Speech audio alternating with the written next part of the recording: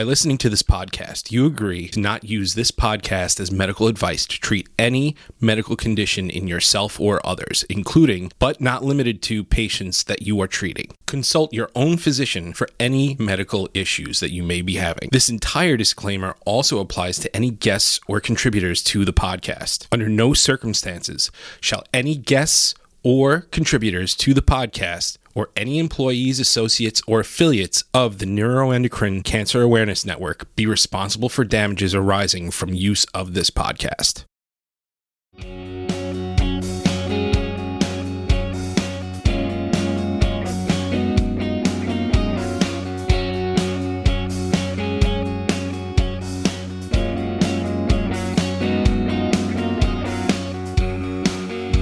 Welcome, everybody, to another episode of Nets Get Real. I hope your new year is going well so far.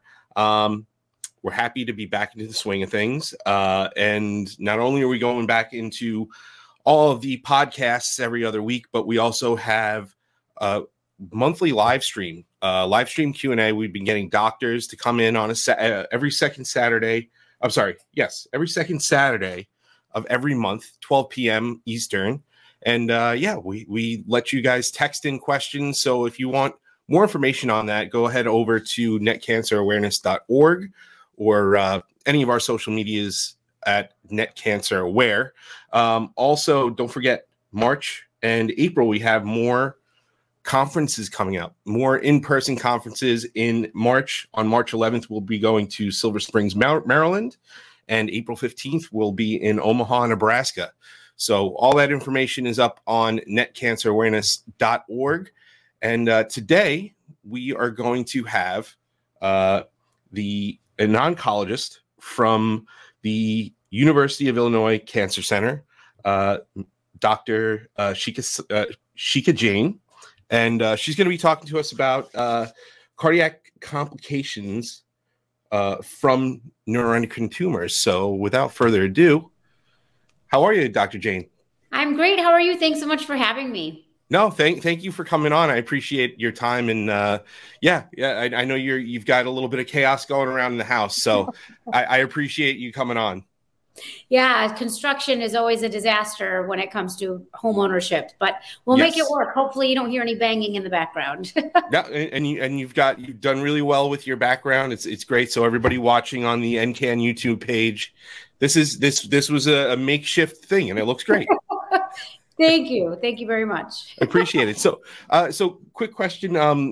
Tell us a little bit about yourself and your practice and how long you've been practicing for.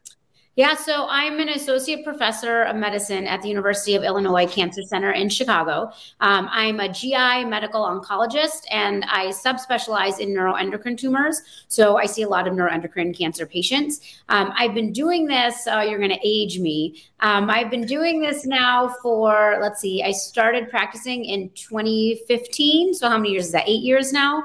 Yep. And I love what I do. I mean, I feel blessed to have been able to do this for as long as I have so far. And I think patients in the neuroendocrine community are incredible individuals. I've met so many people who inspire me on many different levels. So I'm honored to be able to do this in my life and in my career.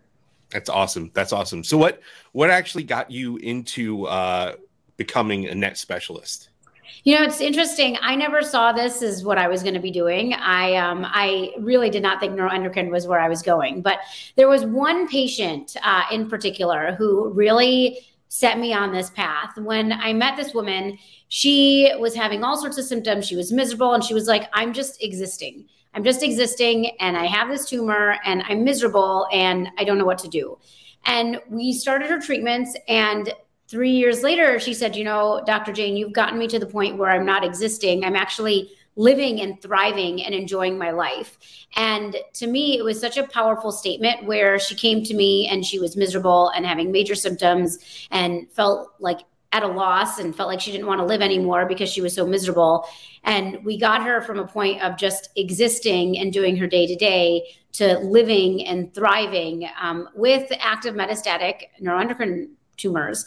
And I think, to me, that one patient really showed me how much of a difference being on the right treatment plan could be, getting the right input could be. And since then, I've seen patients, some patients are curable, some patients are not, some patients are palliative, some patients are living with hormone therapy for years. And it's just such a wide variety of types of patient care I'm able to deliver. That's really, for me, the reason why I love this community and love treating these patients. That's great. That's great.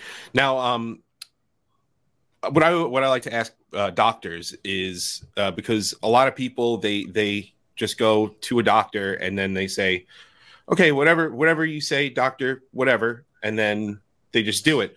So why is it so important, especially with neuroendocrine, for patients to be involved with their treatment plan?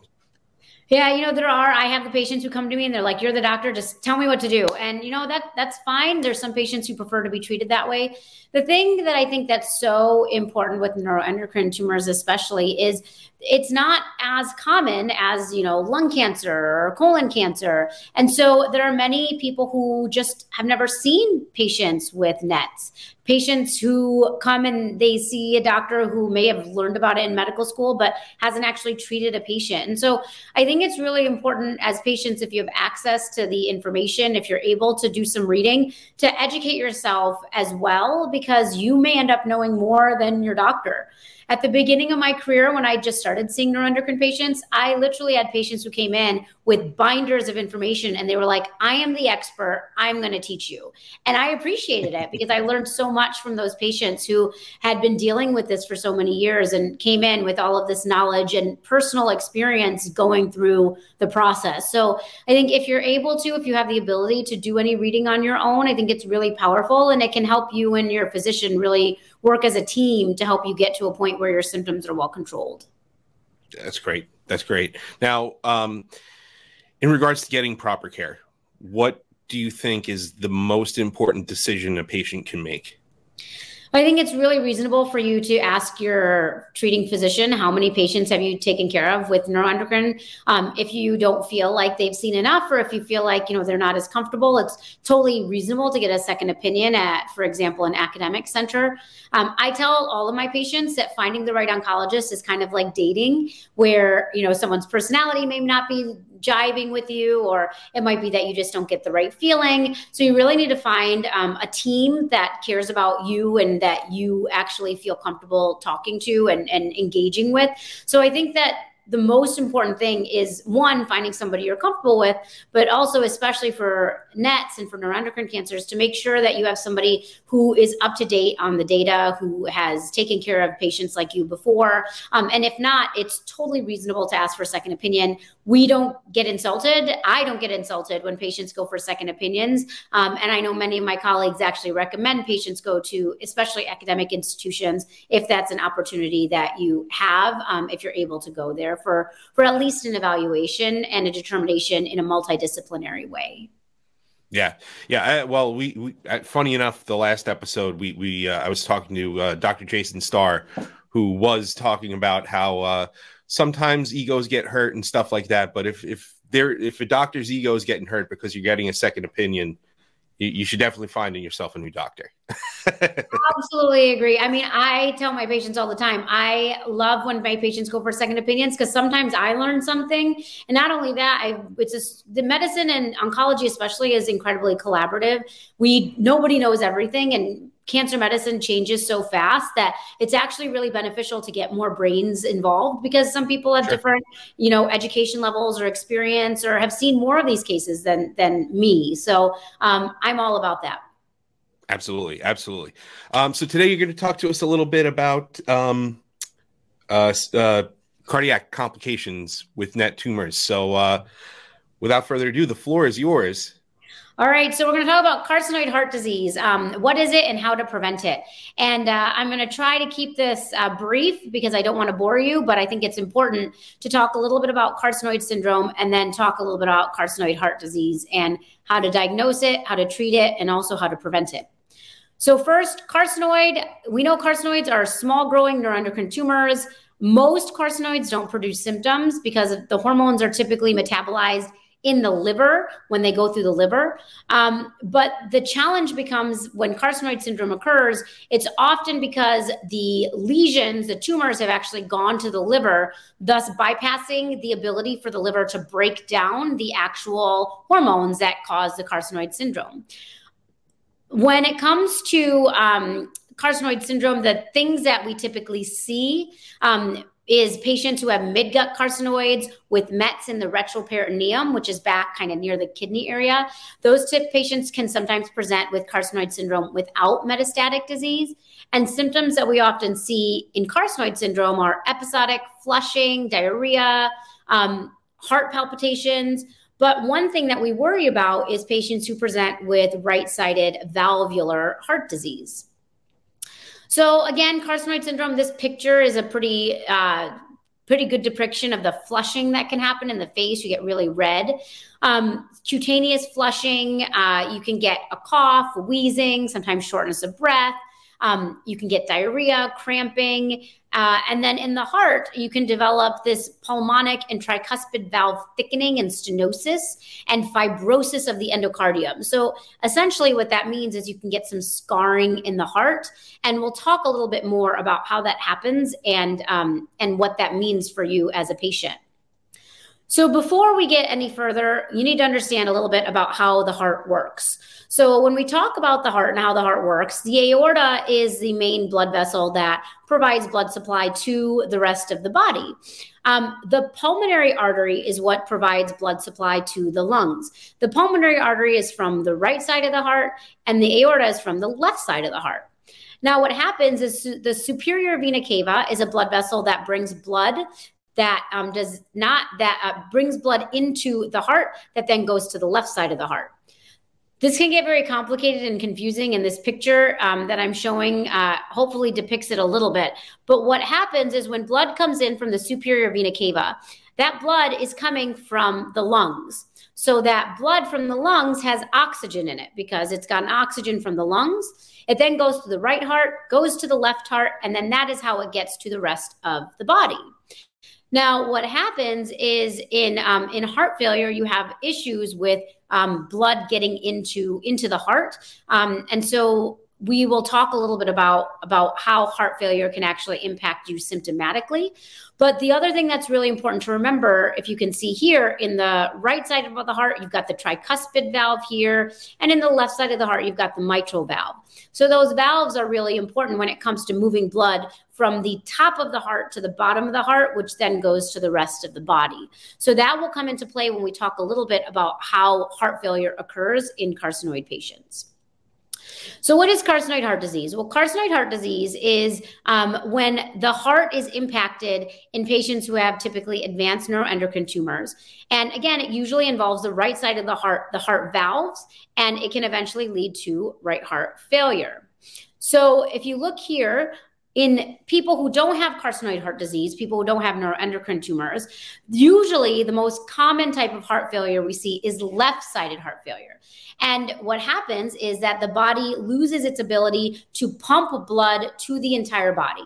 So as I said, the left side of the heart is pumping blood to the rest of the body, and that blood has been oxygenated in the lungs. When you have left-sided heart failure, you have a backup and the blood does not get to the rest of your body. Right-sided heart failure is different because that occurs when the heart loses its ability to move the oxygen-depleted blood to the lungs to pick up new oxygen. So that's most often due to left-sided heart failure, but in patients with carcinoid heart disease, it actually is due to the carcinoid itself. So again, this can get very confusing and complicated. So I'm a pictures person. So as we go through, I'll show you with pictures how this happens. But to understand how often this type of things happen, carcinoid heart disease typically happens in about 50% of patients who have carcinoid syndrome. And it can be the initial presentation in as many as 20% of patients with carcinoid heart disease or with carcinoid syndrome. Carcinoid heart disease does account for much of the morbidity and mortality that we see in patients with carcinoid. And again, right-sided valvular involvement is the most common. And usually it's in patients who have small bowel neuroendocrine neoplasms, less commonly lung, large bowel, pancreas, and appendiceal. Ovarian, we rarely see it. And same thing with unknown primary, about 18% of patients. People who are at risk for developing heart disease from carcinoid, typically patients who have a high BNP. That's a really good biomarker for screening patients who have carcinoid syndrome to see how high of risk they are for developing carcinoid heart disease. If you have a 24-hour urinary 5-HIAA level over 300 per 24 hours, that's another useful marker to identify those at risk. And typically, when we look at patients who have carcinoid heart disease, we see plaque-like deposits composed of smooth muscle cells, extracellular matrix, and overlying endothelial layer, which again kind of equates to a type of scarring that we see in the heart, which can then lead to valve dysfunction. So this is a picture again of the heart. You can see this is the right side of the heart. Here's the tricuspid valve. And this is where you see right here some of these carcinoid plaques. And what happens is the valve, the tricuspid valve, is supposed to open, let blood through, and then close to prevent blood from going back upwards. Unfortunately, when you have this type of carcinoid plaque, what happens is the valve opens and it oftentimes is not able to prevent blood from going backwards. And so you have a valve that's not functioning as well as you would like it to function. So the causes and risk factors of carcinoid heart disease, as I mentioned, about 19 to 60%. So there's a very wide range of patients who are affected by carcinoid syndrome develop this disease. And it's thought that it's due to serotonin that induces fibrosis in the valves of the right heart. Especially this occurs in the tricuspid valve. Symptoms, sometimes patients who develop carcinoid heart disease may not have any symptoms at all, or they could present with feeling tired, shortness of breath, swelling like edema, or ascites, which is fluid in the abdominal cavity. So for some reason, this is showing up like this, but we will go with it. So with neuroendocrine tumors, what do you do to screen for carcinoid heart disease? Every 6 months, we typically recommend that patients get a BNP level checked. If your BNP is less than 260, then you're at lower risk for developing carcinoid heart disease. If your BNP is over 260, then it is possible you're having clinical presentations of heart disease, and it's then recommended that you get an echocardiogram. If the echocardiogram is normal, then you go back to the every 6 month assessment. However, if the echocardiogram is abnormal, then it's really important that we get a cardiologist involved. Sometimes we utilize cardiac MRIs. The slide behind that for some reason is not showing up here properly. Sometimes we recommend MRIs, and MRIs can be very useful to assess for carcinoid or neuroendocrine tumors that have actually metastasized to the heart. And that can actually be a way that we identify metastatic carcinoid. In that case, if the carcinoid itself has moved to the heart, there is a possibility that you could end up with left-sided heart failure if the tumor is on the left side of the heart. So the pathogenesis of the fibrosis in the carcinoid heart disease, it's not very well understood, but it's thought that it's due to the effect of the neuropeptides like serotonin and the growth factors in the bloodstream. And so the thought is that this chronic exposure to the excessive circulating hormones is a likely contributing factor to the fibrosis that we see. And then this fibrosis especially affects the right side of the heart, which then results in tricuspid inefficiency, and it can also result in pulmonary stenosis. So if you look at this picture down here, it's showing neuroendocrine tumor cells releasing the hormonal agents that I mentioned and other bioactive substances. Typically what happens is it's broken down in the liver and you end up getting rid of it in the urine and you don't have any symptoms of carcinoid syndrome. Unfortunately, again, when the tumors are able to bypass the liver, that's when we start seeing things like carcinoid syndrome and carcinoid heart disease. So this is another example of how right-sided heart failure works. So when you have the tricuspid valve not working, when you have right-sided heart failure, what ends up happening is, if you look here, you've got the blood backs up into the liver. So you end up with enlarged liver. Blood backs up into the kidneys. And so you end up with kidney failure. Blood backs up into the legs. So you end up with swelling in your legs, swelling in the abdomen with fluid. You end up with blood vessel congestion. Basically, what's happening is if the right heart is not able to pump blood, if it's not able to pump the blood into the lungs in order to get oxygen into the lungs, then everything is backed up and the entire body ends up with blood flow backups. So what are the symptoms we see then with this right-sided heart failure? Fatigue, peripheral venous pressure, you get an enlarged liver and spleen. You can end up with anorexia, GI distress, weight gain, and all of this can be due to the fact that you've got blood flow backing up into the body when the blood's supposed to be going forward into the heart. So what do you do for patients with carcinoid heart disease? How do you treat them? Well, you want to prevent progression by controlling the carcinoid syndrome, decreasing hormone production, and also decreasing tumor growth. Typically, the medical therapy is limited to symptom control. You can do valve surgery for carcinoid heart disease, but typically we only do that for patients who are symptomatic, who have controlled carcinoid syndrome. Ways that you can control the hormones. We know about octreotide, that's been around since the 80s, and lanreotide are both very effective ways to control the amount of hormone that's released. A newer drug that's come out recently is telitrestat, which is utilized to block the conversion of tryptophan into 5-HIAA. And that actually has been shown to have some benefit when it comes to controlling carcinoid syndrome, as well as theoretically preventing carcinoid heart disease. So how do you manage these patients? After you've established a diagnosis, the next thing you need to do is, again, you need to control the hormones. You need to make sure you don't have high levels of somatostatin analogs circulating in the bloodstream. If somebody has mild carcinoid heart disease, again, you do every 6-month clinical assessments and echocardiograms. As long as they're not having symptoms or progression, you just keep monitoring. If they start developing symptoms of heart disease, you need to medically manage. If they have moderate to severe heart disease, you need to increase the amount of time you're getting the echo to every 3 months. And if they develop severe symptoms, then you need to assess primary neuroendocrine tumor disease status and evaluate whether a surgical intervention is necessary. So patients who are refractory to these somatostatin analogs like octreotide and lanreotide, you can sometimes increase the dose to off-label doses. You can add the telitrestat, like I mentioned. You can think about PRRT therapy. And in some cases, we sometimes consider interferon alpha. We don't recommend drugs like everolimus or pasireotide for patients like this. And cape-tem or capecitabine and temozolomide, it can be really useful for debulking, especially in patients who are pancreatic and lung neuroendocrine tumors.